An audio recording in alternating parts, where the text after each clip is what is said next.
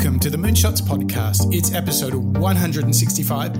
I'm your co-host, Mike Parsons, and as always, I'm joined by the man himself, Mr. Mark Pearson Freeland. Good morning, Mark. Hey, good morning, Mike. What an amazing, exciting year we've already had so far with our Entrepreneurs series, and now looking forward into a couple of pretty amazing entrepreneurs that you and I and our listeners are digging back into. Isn't that right? Well, it's absolutely true. We are pulling out some listener favorites, and I couldn't think, following the Entrepreneur series, of two bigger heavyweights, two people who have so much to teach us. Mark, where are we starting this journey? Well, today, Mike and our listeners, in show 165, we're digging into Paul Graham, the founder of Y Combinator. And Mike, I think it's fair to say, in fact, maybe it's an understatement to say how intrinsic and pivotal Paul Graham has actually been, not only in the lives of many, many entrepreneurs himself, but also all of us. And there's a chance that maybe some of our listeners, we don't actually realize how instrumental he's been in the lives and the brands that we have all around us. That's so true. I think, Mark, that there's a very good chance that every single one of our 50,000 listeners are actually right now using a Y Combinator product, and they might not even know that Paul Graham's behind it. But it would be impossible. Let's look at the list of companies that Paul Graham has helped create: Stripe, Airbnb. Just there, I think we'd have 80% of the listeners are using one of those two products, right? Yeah, I think you're right. But then if we didn't get them, maybe they're into a little bit of crypto. So we've got Coinbase, Dropbox, massive. A bit of a classic, file sharing, and, just to top it off, Reddit. These are just some of the, wait for it, 3,000 companies that have been through the Y Combinator program. And Paul is the founder of Y Combinator, and we get to learn from him today. This is very cool. He's one of those individuals, Mike, that has so much experience that even reading his work, he's got essays online, he's got a great book that's out, Hackers and Painters, Big Ideas from the Computer Age, as well as the tips and tricks that we're going to listen to in today's episode. There's so much we can learn from him that even just listening to his voice, telling some experience and some case studies and stories, we can glean so much from that because his experience is so significant in the world of entrepreneurship. It's quite amazing how much intrinsic value he's probably brought to those 3,000 companies. And the list that you just read out is, like you say, 80% of our listeners, including you and I, are using his products day to day. Today, we probably use them. So what better way to learn about entrepreneurship after our entrepreneurship series than digging into Paul Graham of Y Combinator? Yeah, and he really brings us such an enormous variety of insight and wisdom that we're going to have for you today in this show. We're going to talk about, the art of building an entrepreneurial idea, coming up with a product or a service, but also equally what it takes as a leader and as a team. And these are very moonshot topics. And we really believe that you not only need to have a great product, but you need to grow and improve yourself as a leader, as someone who is a collaborator. And you know what? Paul Graham has got wisdom for us in both of these areas. So what a treat, huh, Mark? Yeah, an absolute treat. I can't wait to get started. Well, I think it is now time for us to delve into the world of Y Combinator, the most successful tech accelerator on the planet, and their founder, Paul Graham. Let's jump in and listen to the wisdom that he has to share with us. So, Chad, where do we want to kick this one off? Well, we've got lots of really great clips from Paul. We're just going to start with one where he's kind of trying to simply describe what Y Combinator does. What Y Combinator does is tell founders things that they ignore, right? So we tell people, don't hire too fast. And then they go off and hire too fast. And then they come back later and say, oh, I wish we'd listened. But like all the things we tell people the counterintuitive stuff, not the obvious stuff. And then what counterintuitive means is it sounds wrong. And so they go with their gut and do the wrong thing instead, and then hopefully catch the mistake in time. It's probably not what you thought of when you thought of the Harvard of startups, right? He's quite folksy, isn't he? He's almost like the Warren Buffett of startups, just very folksy and quite sensible. The thing for me that he's really, this is why I was thinking about it as he was talking, is his wisdom and the team around him, their collective wisdom, is all about doing the right things in the right order of a startup, because you have such limited resources that they're constantly reminding founders of this is what you should be doing now. And from my personal experience of my own startups, helping other startups, what is so true is that your passion for your idea that you're working on can often distract you, take you off course. And the role of a Y Combinator or a coach or an advisor is always about asking questions and challenging founders to think about what are they working on the right thing now. And I really think that's at the core of what he's talking about, why YC does. Mm-hmm. Yeah, I think a coach of mine frames it in the way of like helping me see around the next corner. So I'm stuck in my alley and I've got my blinders on and I'm looking, straight ahead. Yep. But yeah, the advantage of having that third party is they can help you see around corners and maybe even the next corner to see things that you maybe haven't thought about. And, as you said, the $100 billion plus combined valuations of startups that have gone through Y Combinator kind of speak to the value of that forward thinking. But that is not the only piece of advice that Paul has to share with us. We've got so many more. Another one, I think many listeners to the show, myself included, Mike, we often, wring our hands at how do we know if we have a good idea? How do we come up with a good idea? It's so often it's about, for lack of a better word, that light bulb eureka kind of moment. And, as true to Paul's form, he has a bit of a different idea about how we should go about getting our startup ideas. The way to get startup ideas is not to try to think of startup ideas. I've written a whole essay on this, and I'm not going to repeat the whole thing here. But the short version is that if you make a conscious effort to try and think of startup ideas, you will think of ideas that are not only bad, but bad and plausible sounding, meaning you and everybody else will be fooled by them, and you'll waste a lot of time before realizing they're no good. The way to come up with good startup ideas is to take a step back. Instead of trying to make a conscious effort to think of startup ideas, turn your brain into the type that has startup ideas unconsciously. In fact, so unconsciously that you don't even realize at first that they're startup ideas. This is not only possible. Yahoo, Google, Facebook, and Apple all got started this way. None of these companies were even supposed to be companies at first. They were all just side projects. The very best ideas almost have to start as side projects because they're always such outliers that your conscious mind would reject them as ideas for companies. Okay, so how do you turn your mind into the kind that has startup ideas unconsciously? 1, learn a lot about things that matter. 2, work on problems that interest you. 3, with people you like and respect. That third part, incidentally, is how you get co-founders at the same time as the idea. Startup ideas and the source of them. I think it's what the learning in Paul's wisdom there is that so often people take standard problems, frame them in a very startup way, and they are absent of real passion. They're often almost just grabbing the next problem for a cool new idea and to try and get funding. And what Mike, but I have the Uber for dog treats idea. That's okay because I have the Airbnb of this and that and the Kickstarter of whatever.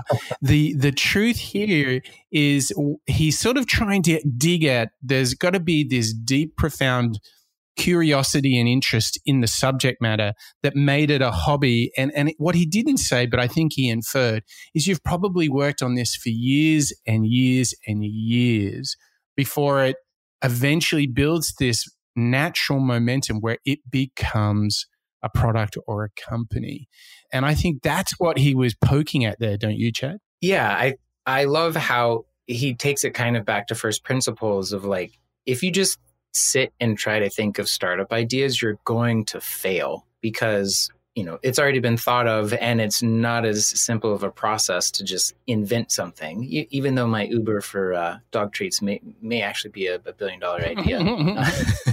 It's interesting. And I think I'm kind of curious to hear from you, Mike, like which of the founders, entrepreneurs, innovators that we have profiled on this show, like which ones of them do you feel like it started as a hobby, as a side project and grew into, you know, the massive companies or media empires that many of the people we've profiled have started? I'm kind of curious if we can come up with some as kind of evidence of Paul's maxim here. Yeah. So there's two people that immediately come to mind. The first of which is Warren Buffett, because he had a hobby of stock investing at the age of 11, right? So that's definitely in terms of a very relevant adjacent one. What I think is also interesting, and it's not so much hobbies, but or side projects. Yeah, Richard Branson goes out into the world and experiences things and goes, well, geez, that sucked. Maybe there's a business that could solve this. And that's almost a hobby-like approach in that he's not sitting in a room waiting for ideas to come. He goes out into the world, does stuff and says, actually, you know, this really sucked. I think we could do it better. I think that's also very much the spirit in which Paul is talking about. Stuff that you're interested in, things that matter to you. So, Chad, when you think about all the people that we've studied, who comes to your mind? Your mind, maybe Elon Musk. He seems to be always tinkering on new sort of paradigms and science and tech. I actually can't. I'm going through our list. I can't find one that like didn't start as a hobby or a side project. So we have Yvon Chouinard of Patagonia, right? He's a self-effacing dirtbag. He just wanted to go out and climb, and he, you know, created his own forge in the back of his van to make his own climbing gear. And now it's a multi-billion-dollar company. Eric Ries, he just took his own failure and made it into a book, right? And let's see, going down to, Bill Gates, you know, he bugged his parents to get him into a school where he'd have access to computers. And, you know, he was working on computers at a very, very early age in the computer club. Yeah. But yeah, I'm going through all of these and really can't find many of them that didn't create these huge empires based on side projects or hobbies. Yes. And even I'm just looking through the list, Joe Gebbia, maybe it wasn't so much a hobby, but just a way of making rent.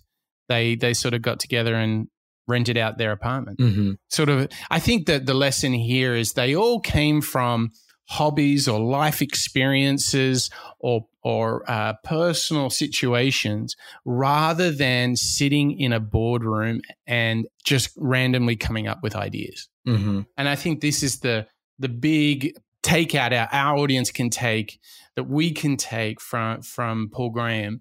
And what's really interesting is how Paul starts to, you know, at this Genesis moment, he's got a lot of other rules for us.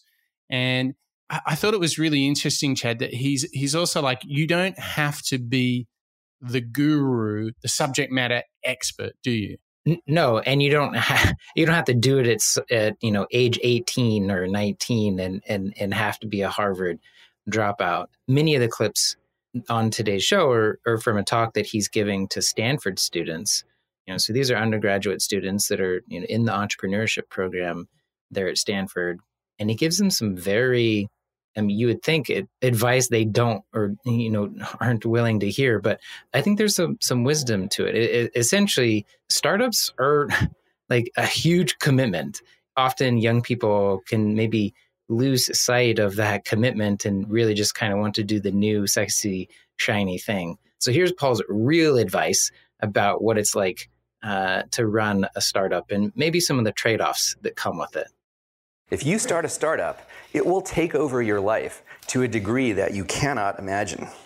And if it succeeds, it will take over your life for a long time, for several years at the very least, maybe a decade, maybe the rest of your working life. So there's a real opportunity cost here.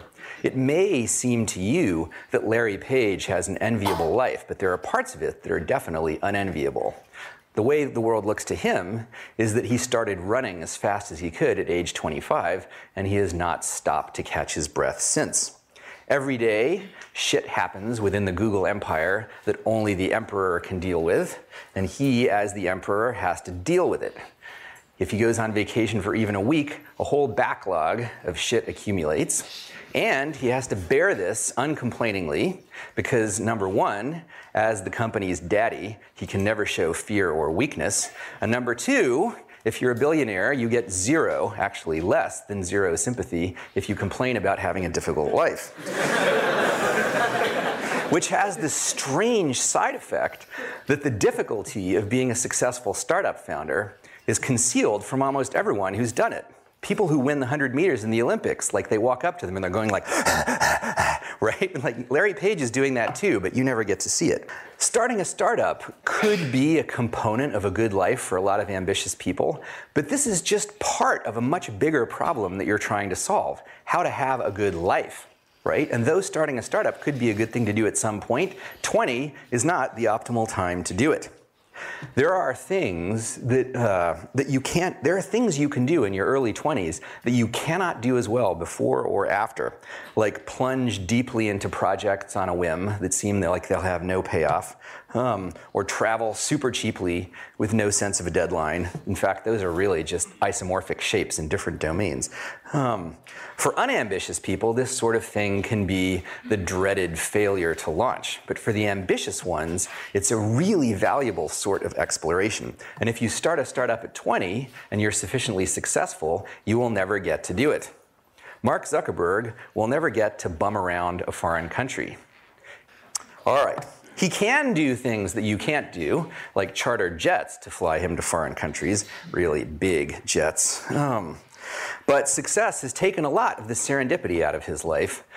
Facebook is running him as much as he's running Facebook. And while it can be really cool to be in the grip of some project you consider your life's work, there are advantages to serendipity. And among other things, it gives you more options to choose your life's work from. Such wise advice, like be careful what you wish for, I think is really what Paul's telling us here, Chad. Yeah.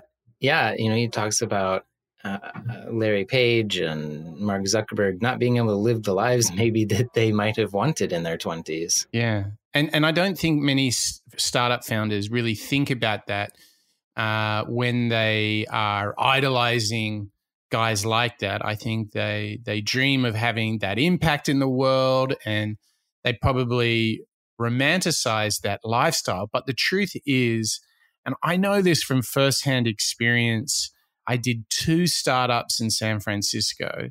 They were very different, they are totally all immersive when compared to, you know, I was working in a big ad agency prior to that, and the lifestyles are so different. So it does take over your life. Whether you're going to be successful or whether you're going to fail, it doesn't matter. It still takes over your life, doesn't it? Yeah. I think, you know, this cautionary tale is often just left out of the narratives.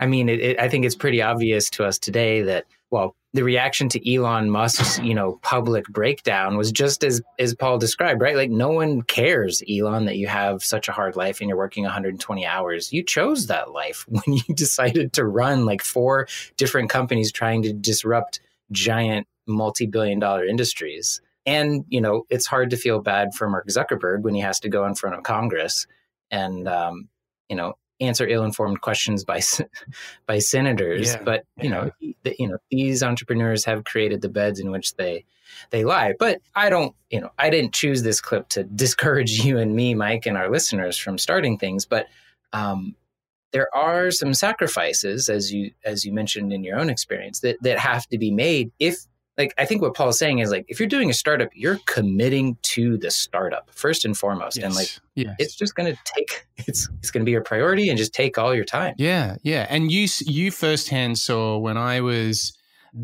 we met, I was doing my first startup in San Francisco. And I mean, you saw the epic workload that created for me. Yeah, it meant that I didn't see you very often. Yeah, but the intensity, it was such an intense 2 years or so, wasn't it? Yeah, but it was worth it for all the learnings and experience, and but I think you went into that startup much wiser than the bright-eyed, bushy-tailed 20-year-olds in the Stanford auditorium.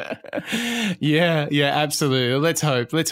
So the next thought that I think really helps us at the genesis of a startup, and this one is one that is very, very meaningful to me, which is put users at the center of what you're doing. If you're going to solve a problem in the world, make sure that it's a problem that you and your customers know, feel, and experience.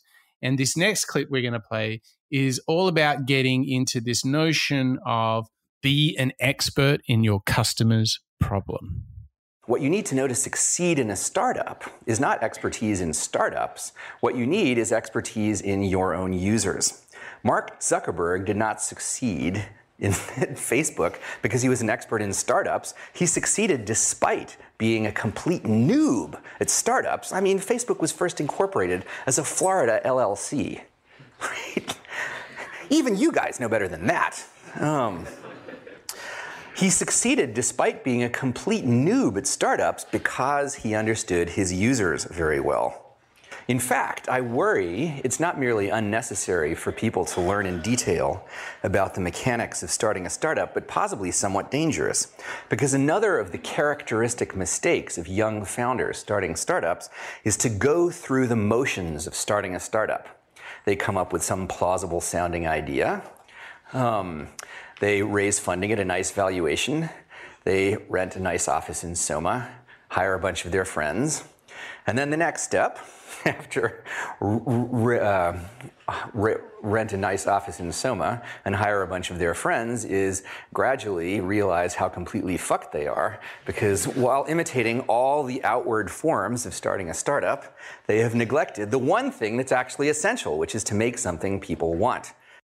Yeah, Paul has this really funny term, I think, that he and everyone else on the Y Combinator team coined, called playing house.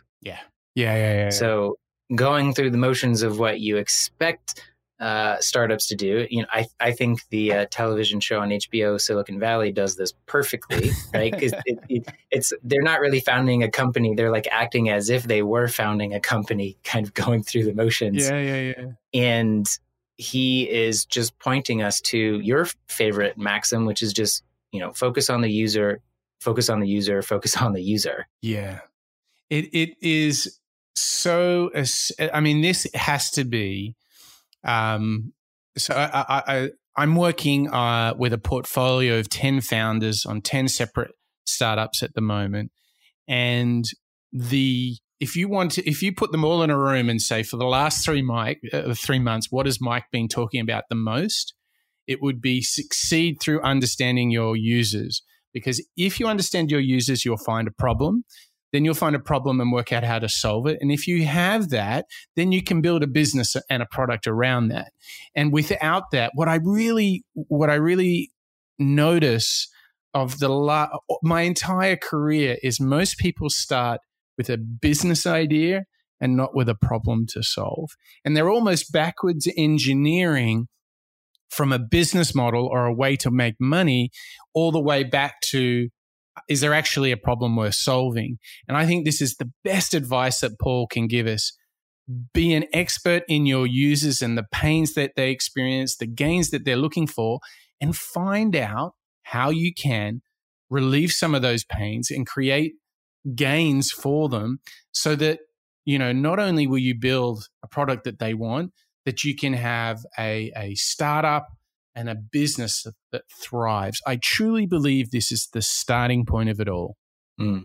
You mean I have to go out and find users for my Uber of dog treats idea? You can be your own, you can be your own first customer. So Bella can tell you if you got the right treats or not. Yeah. I'm sure the founders you've been working with didn't just say, oh yeah, Mike's talking to us about customers. They're probably telling you to shut up about talking about customers so much, because I know how focused you are on not only focusing on the customer, but you actually bring in customers as soon as possible.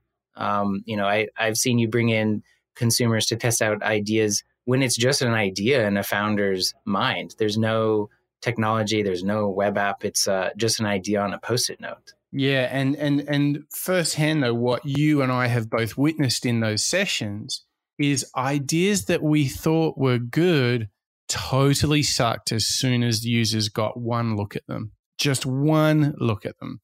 And the point here is that we will assume something that customers want, and you can't guess. You have to know, you have to test and learn to get your way there. And when you do, everything becomes far more tangible, but also the path and the journey towards a great product, a great company becomes more straightforward.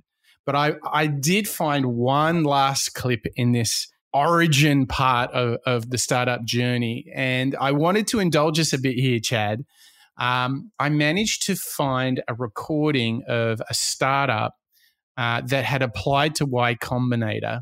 This is them getting the call from Y Combinator to say that they're going to be accepted into the program, that they want to invest.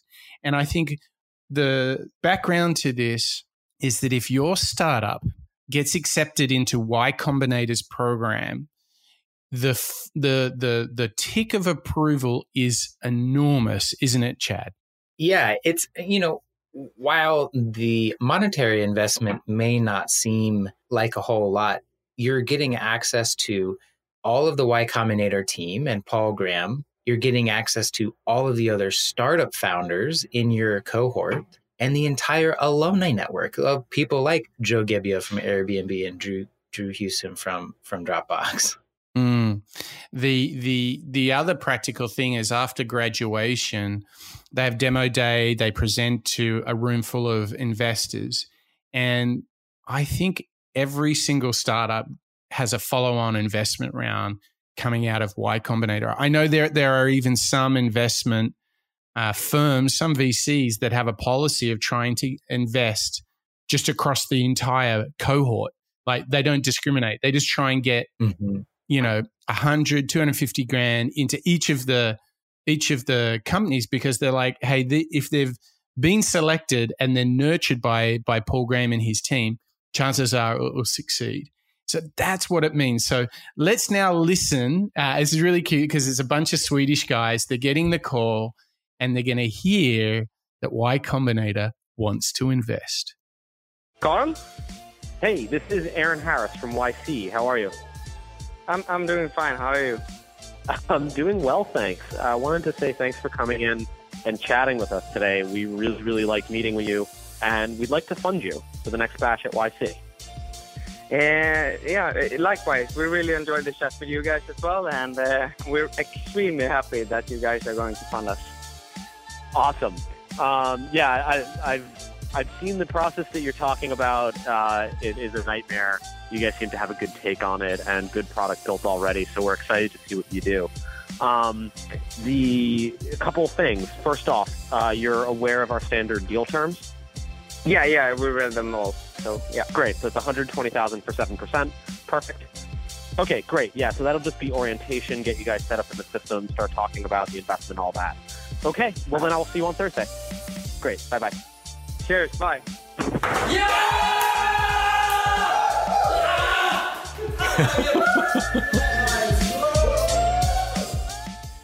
That clip never gets old, Mike. Yeah. So what's really interesting, you mentioned it too, the deal terms are very simple. They get a small bit of the company, they invest a small bit of cash, and whilst that might be small, the impact and the opportunities that come from getting into Y Combinator are huge. And this all comes back to these lessons that we've been talking about so far from Paul Graham. This is where it all started. I wanted to take a moment. You mentioned it a little bit at the top of the show, Mike, but paulgraham.com is a collection of all of his essays that he's been writing for years now. I actually haven't gone all the way back to the beginning of his archive. So while I haven't brought a book of his to review here on the show, I can recommend every single article that I've ever come across, or essay, I should say, on his website. I mean, some that come to mind that he's talking about some of the principles here, and some of the clips we've shared are like, do things that don't scale. If you type that into Google, his essay pops right up. And there's so many other fantastic essays that he's written. I want to be sure that if you're at all interested in what we've been learning from Paul thus far, you really have to go and check out his essays at paulgraham.com. Yeah, I would say you could spend a month going through startupschool.org, because they will do everything from getting started, finding co-founders, through key things such as growth, people and culture. They got a massive section on product, which is really awesome, and right through to kind of second stage investing and growing the business. And it's all there for free at startupschool.org. If you want to build a new product or company, you would be crazy not to go visit this. It's full of goodies. Mm-hmm.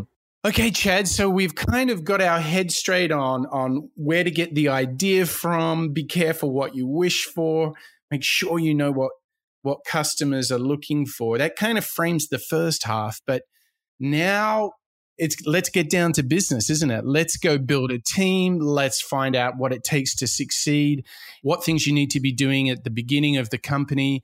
And I think some key warning signs of startups, and if they're going in the wrong way. That's all ahead of us in the second half of the show. Chad, where should we start the getting down to business section? Where do we want to kick off? Well, it's a theme that has come up time and time again on the show, but it's really the importance of the people that you recruit, hire, retain, partner with, co-found with. As Paul says it, he says, there is magic in your team. People who've been friends for a while have worked together on things, so they actually know one another's capacities. What we don't like is people who only came together for the purposes of doing this startup. And the reason is that means the only thing holding them together is the startup, right? And another thing about startups that we've learned, actually I probably already knew this from doing our own, is that almost every startup has some point where it seems like the startup is doomed and worthless, and there's no point anymore in continuing to work on it. And so if there is nothing holding this founders together besides the startup, and the startup is worthless, then there's nothing holding the founders together anymore, and they just like quit and go off and do other things. Whereas if they're close friends, they will keep working on the startup, even though it seems worthless, in order not to let the other one down. And it turns out they were wrong. It wasn't worthless, even though it seemed it was doomed, and that every startup has a point where it seems like it's doomed. And so, oddly enough, mistakenly continuing to work out of misplaced loyalty to your pal is a good thing. Yeah. Right? Because eventually things get better. Eventually things get better if you stick together as a team. I mean, it's so, so true. And one of the things that comes to my mind, Chad, is that the learning here is what Paul Graham is telling us is, guys, this is like a sports team. It's like a music band. It's like a rock band. You got to have a bunch of guys who fundamentally like hanging out together, working on stuff together. That is the binding glue. The idea itself of let's do an Uber for dog treats, this will not hold you. This will not bind you together, no matter how good that idea is. What will bind you together is that you guys relate to each other, you connect to each other, you're good buddies. Yeah, I would be very curious to kind of back test successful startups with this kind of rule in mind. I mean, certainly Brian Chesky and Joe Gebbia, absolutely fit this mold. Mm-hmm. They were roommates. They needed help paying rent, so they hosted San Francisco conference goers on air mattresses. That is an idea that could only come from, I'm sure, like late night cartoon watching over pizza and beer kind of thing, right? That can only happen, if in that kind of like Friends sitcom kind of environment. Same with obviously Larry and Sergey from Google. Mm-hmm. And this starts this big theme for early success. Apart from getting to know your users, you need to get to know yourself as an individual and the team around you.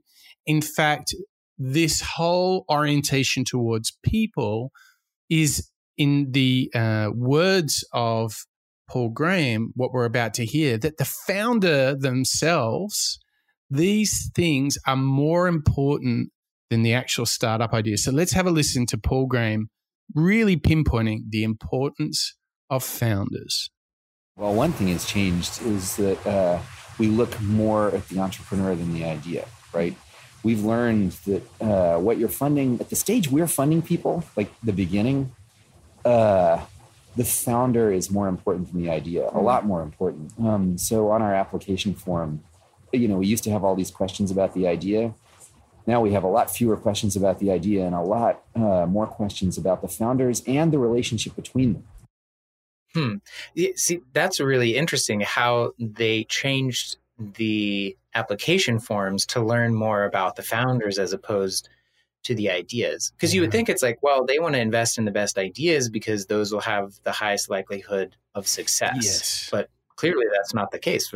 Well, good for them for learning. And isn't it interesting, because so much of the time the conversation is around the idea, whether you're talking about, interviews, press, investment meetings, it's often about the idea. But what he's really suggesting is that founders, teamwork, and a focus on end users come before that. And I think this is the big takeaway. Focus, know your users, know your founders, and the other things will come. And I think if we work really, really, really hard, success can be there. And what's interesting is we've got this other clip where Paul really sets up how a startup can succeed. So let's jump straight into him talking about startup success. So, given how fast innovation seems to be happening across the country, what do startups these days need to do to have a successful exit, whether it's an IPO or just building a great business? They have to make something that actually makes people's lives better. Like, it's funny how straightforward it is. People often think that business requires some sort of trickery, that you have to corner the market in something or something like that. But actually, what you have to do is you have to make people's lives better. And the amount of value that you create is this sort of rectangle, where one side is the number of people, and the other side is how much you make their life better. Big rectangle, big value, you're rich. It's really that simple, huh? If only.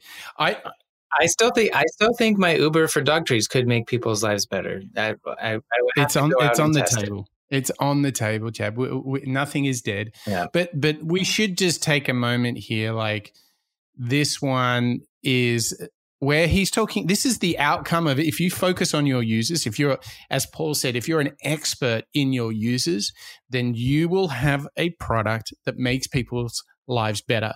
And I cannot emphasize this enough. I mean, there must be a problem. You must have a solution. Your user must experience real pains and frustrations, and you've got ways of not only relieving those pains, but also making these things called game creators, like helping them get the job done, being the person that they want to be. And Paul frames it in this idea, make people's lives better. If you make enough of a difference in improving people's lives, they will be prepared to pay for it. And I want to give you this interesting example, Chad. If you think about which apps you're prepared to pay for, the real threshold is when you pay $5 or $10 for an app on your phone, or when you really pay for bespoke content or a course. it's because it makes a meaningful contribution and either helping you learn or entertaining you. This is the threshold of which all products can make people's lives better, how they can succeed. And it's the litmus test. If people use your app once and throw it out, if people are not prepared to pay for your product, then what you'll know is you're not making their lives better. Inside of that, you haven't found a problem worth solving. Yeah. This wisdom from Paul, I don't think is really anything new. I mean, certainly it goes way back into the philosophical traditions, Jesus' golden rule, and even further back beyond that of if you're seeking to create more value in the world, it will come back to you. In the frame of startups, it's like, well, we create, we make people's lives better and then they pay us. It's a little twisted because of, the investment VC world where oftentimes I feel like there's a lot of kind of bloated valuations and companies taking money just to take money, and they don't have functioning business models. But for the companies that are going to last, they're truly providing more value than anyone else in the marketplace. I mean, I have just a funny example from last night. I have always poo-pooed all of the delivery startups. I don't want to name names, but this company, delivers anything, anywhere, to you, those kinds of service. I'm like, really? Do we need that? But last night, my wife had some really great news from work and we wanted to celebrate. And she's like, oh man, I really want Shake Shack. For those of you that don't know, Shake Shack, it's a great burger joint here in the New York City area and others. It's started by Danny Meyer, the great restaurateur. Just big, huge craving. But for us to go there and back in the cold, it would have taken us over an hour and a half, and we just wanted to have our Shake Shack and watch our Netflix.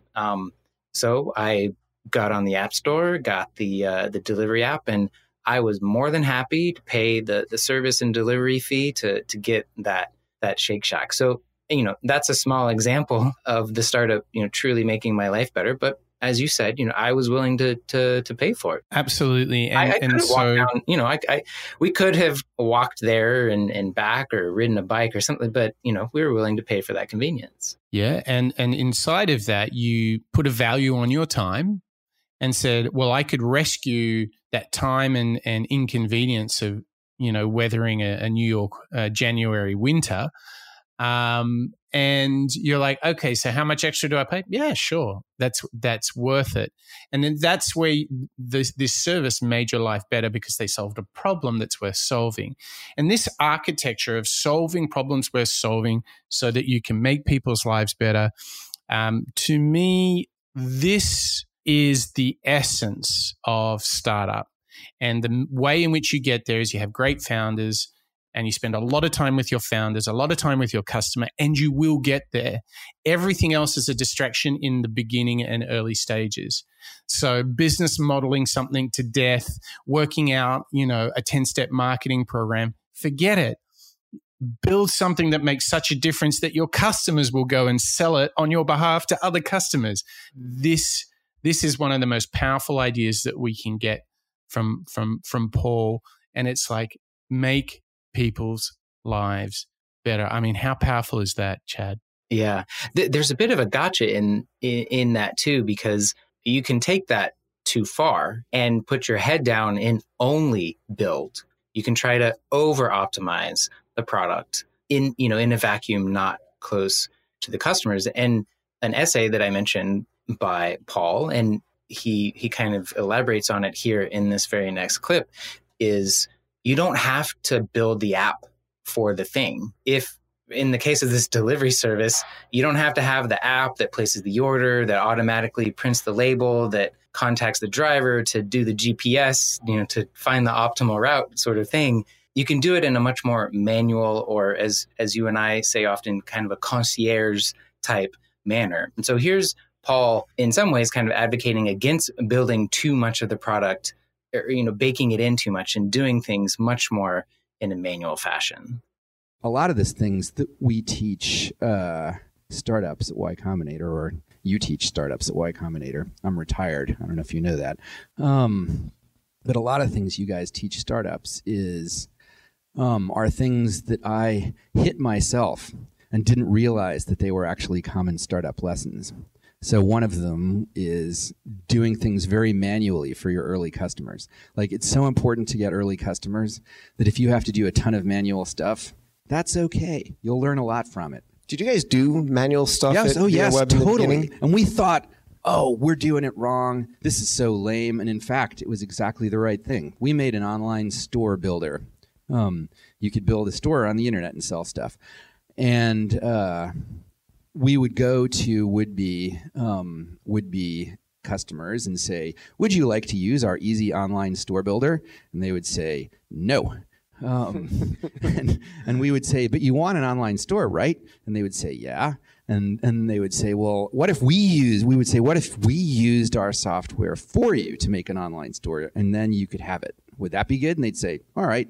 And so we'd like, we can't get anyone to use our software, but at least they're willing to let us use it for them.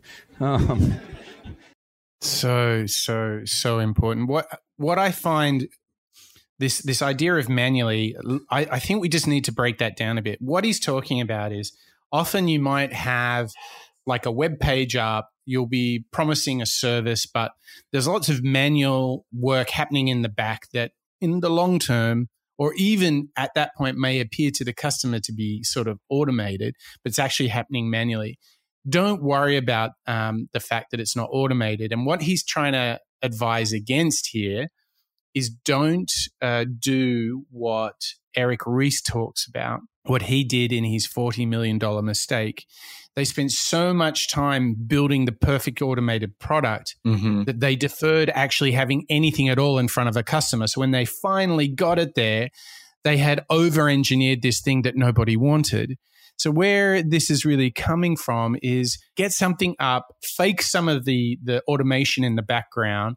That's okay, because you might learn some important lessons which will change how you think about the if you will, the back end of the product. Does that make sense? Yeah, I think people would be really surprised at how many startups started as email capture forms and spreadsheets. Yeah.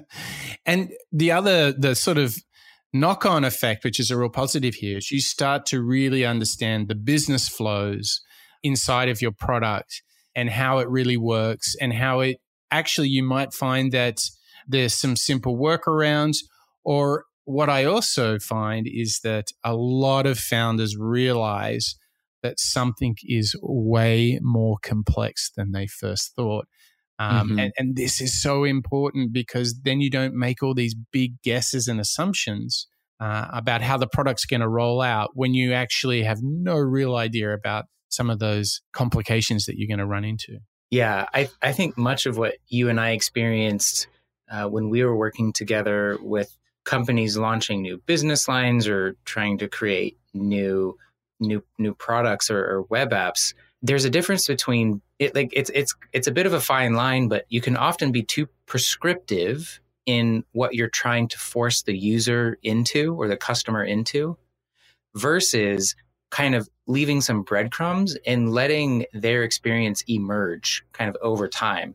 So in that mode, you're much more responsive to actually what the customer is doing in real life, as opposed to like putting together this nice, pretty, shiny, we have logical flows for every single potential action that the user may take kind of thing.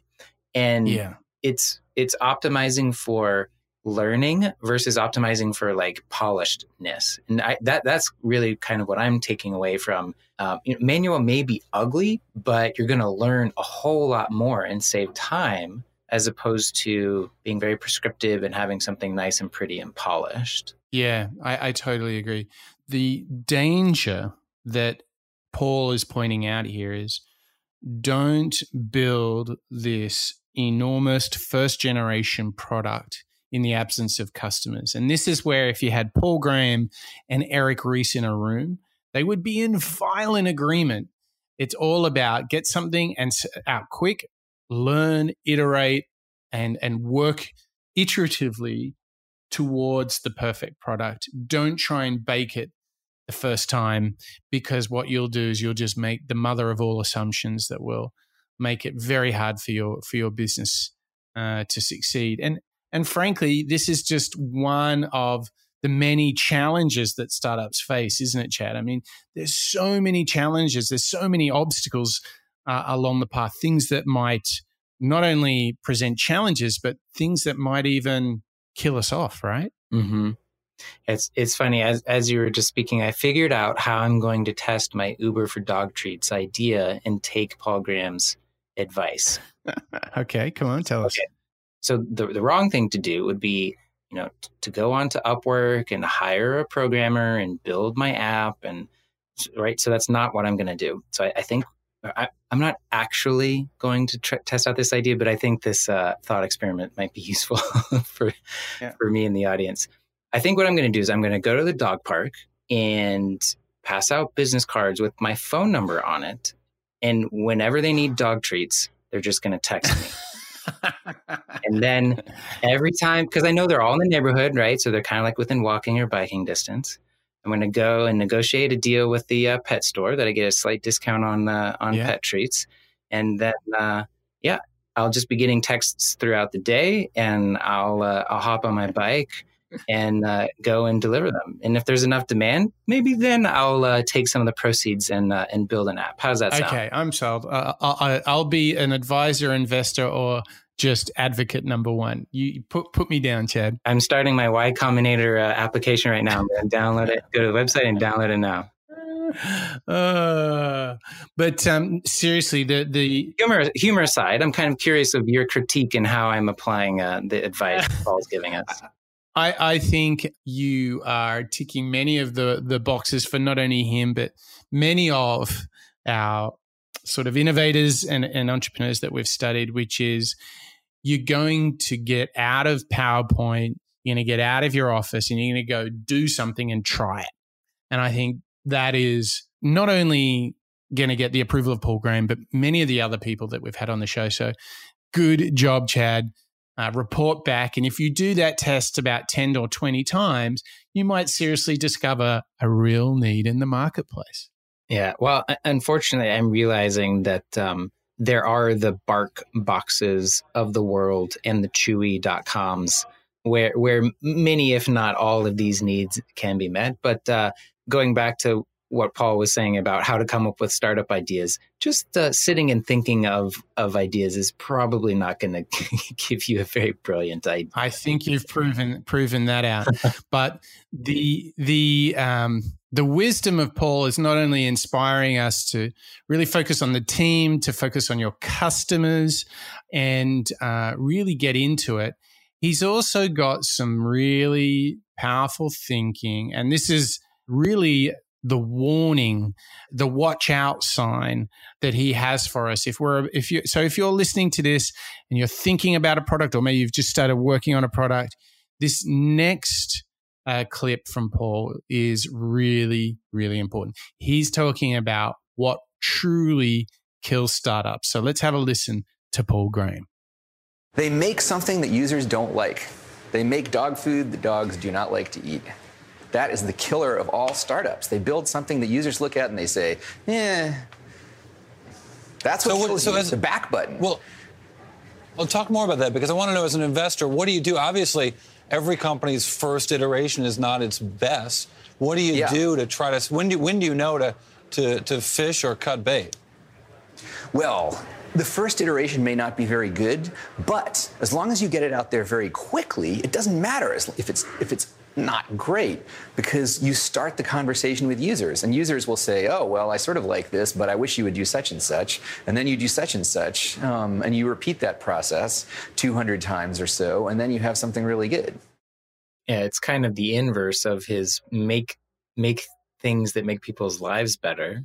If you don't do that, then you're going to die. Yeah, the threshold, once again, you can see how important the three investors that we've covered so far, Warren Buffett, Ray Dalio, and now Paul Graham, they all have very straightforward ideas or principles.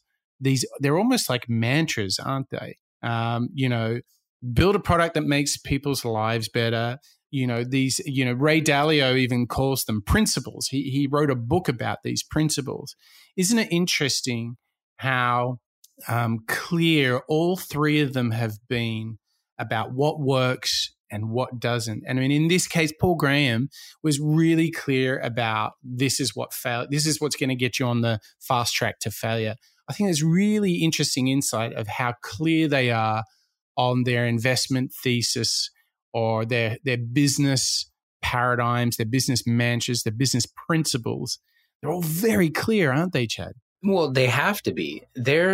All of them are evaluating hundreds, if not thousands, of potential ways to use their capital. And someone like Warren Buffett has lots and lots of life and business experience, maybe not as like codified and programmatic or algorithmic investment rules as Ray Dalio. But it's interesting to see, like, as you're framing it, Mike, like Paul Graham's not very different from them because he's not investing in Fortune 500 companies. He's investing in founders that have an idea for maybe what could become a big company. But I'm sure they get thousands and thousands of applications. They probably have between 50 and 100, startups going through Y Combinator in any given year. Just the sheer numbers of opportunities that he and the team had to sift through, like, necessitates that they have these fairly simple rules that they can apply to deciding whether the founding team is worth investing their time and their money in. Yeah, the question I'm thinking about is, okay, what do we do, Chad, you and I and our listeners? What do we do if we can see that pattern in our investor series, that all of these successful people have these very clear principles of what works and what doesn't, and they certainly seem to have this as a checklist for every opportunity or idea that they look at.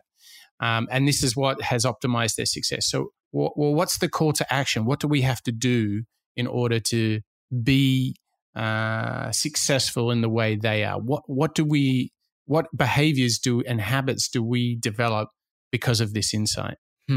So you and I do not have billions of dollars, or even millions. And let's be honest, not yet. Dollars to invest. Not yet. I don't know. An interesting way that I'm kind of thinking about it is that every idea or project that you and I have right now, or even potential client or potential customer, we can begin to look in our past, see what worked and what didn't work when it came to successful projects, great client engagements, etc., and begin to create some of our own rules. I'm probably going to steal a lot from people that we've discussed, but yeah, maybe just come up with a couple of rules for myself. That's like, you know what, with new clients, it really is about having a good rapport with them and an open, transparent communication, right? So I just came up with a rule off the fly and how I can help ensure successful client engagements going forward. So that's it's almost like my own ideas, projects, and clients and customers are kind of like the little investment vehicles that I'm evaluating. And I think that like creating your little rules or your checklist or your mantra is a really, really powerful thing to write down, right? Like write it down. Yeah. Well, that's Post-its. In the way I actually do it, this might be a helpful framework. I learned it from a client of mine. You just choose, I might have even shared this on the show. I can't remember. It's blank, even over blank. Okay. So for me, like when it comes to my creative projects or just projects, period, I am optimizing for creation, even over consumption. Ooh. Tell us more about that. Expand on that for us. So one way it's manifested is I deleted the YouTube app from my phone and I've blocked it from my laptop because I want to be, so for all my projects this year, I want to be more creative and I want to generate more things. So that's more podcasts, more episodes with you, or just anything. So I'm optimizing for creation even over consumption. So and I have several other ones like that, but that was kind of the one that jumped out. So it's like, a really simple way for you, or for me and for you and our listeners to just kind of set your priorities straight. So if like kind of, you know which one to choose. Yep. And it can just kind of be your hit list or your bullet point list of like, yep, I'm hitting all of these. And so, yeah, it's a go, no go. 3 out of 4 is a go. 2 out of 4 is a no go kind of thing. And if our listeners want to find out more about this idea of blank even over blank, where can they go to find out more about it? It sounds like a very interesting little framework. I picked it up working with a client. They're a management consultancy that helps install those kinds of rules and strategies inside of large organizations to actually help them with just decision making. That is, I don't even know where I'm stealing it from, but I don't know this. I don't know the source. So one of the things that I do is in my Todoist app, which is my task management app and list app, I write down all the mantras that I think are really essential truths just to having a good day. So things like active body, active mind, focus on things that matter, do your most important work first. I'm just reading from them as they are here. A good day starts with a good sleep from the night before, I've actually got all of those, hundreds of them written down here and I just go, and if I have a moment, I'll just, when I'm traveling or whatever, I'll actually read through those just to kind of remind myself, even be relentless is one of the things that is in there. And what's really interesting is that there is a ton that we can learn from Paul Graham of Y Combinator, from how we start ideas through genuine interest, almost hobby-like pursuit of them, and going right into this real obsession with users and with your co-founders, because those people will give you the ideas. Those ideas will become great products. Those products can become a great business. And along the way, keep in mind that if you make something that doesn't solve a problem, it'll be all over before you know it. And whether you are greatly successful or it's a miss, this thing will take over your life. And I think in Paul Graham, we've found somebody who's got, such a spectrum of wisdom, and he shares so much of it online at startupschool.org and on his own blog. I think we've been very fortunate to learn his lessons. And I think that, Chad, just to kind of zoom out a bit more, I think what we've seen here is he's got these clear ideas, these mental models, these mantras, and this has been one of the big themes that we've seen in successful people. The clarity of their mental models. They know what they do well. They know what they don't do well. Warren Buffett famously says, I don't invest in tech because I don't understand it. I mean, this, once again, we are seeing, regardless of the business of the person, there are these essential rules that we're uncovering that drive innovation and entrepreneurship, don't you think?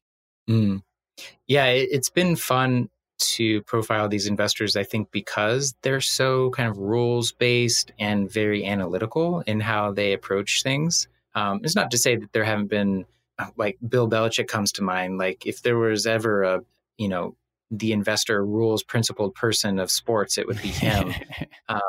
But yeah, there's an interesting rigor to their work that I think a lot of us can learn from. So it's been really fun to learn from them. Yeah. But the series is not over. We have another investor, former startup guy that we're going to be profiling on our next show, Peter Thiel and his the PayPal Mafia and his fund, the Founders Fund. So I'm really excited to round out our investors series talking about Peter. He is super. He is one of the smartest guys when it comes to entrepreneurship and innovation. Obviously, he has great pedigree, PayPal as a founder, but, the big thing is, if you want to talk about investment creds, he was the very first investor in Facebook. So enough said. What a fantastic way to wrap up the investor series on our next show. I've loved doing Paul Graham, Chad, and I think I really want to remind our listeners to head off to moonshots.io to get all the show notes, all the links to all the different things and ideas that we've mentioned in this show. I can't wait to do Peter Thiel. I'm really pumped, Chad, because like as we just said, the clarity of their mental models and their rules and principles, that really is what is separating these investor types. Mm-hmm. Yeah. And this is our first show 2019. Mike and I have so much in store for you, the listener. We really appreciate all the feedback and emails that you send to us at hello@moonshots.io. And also the ratings that you've left on the iTunes store. Every ratings gives us a boost and spreads the show.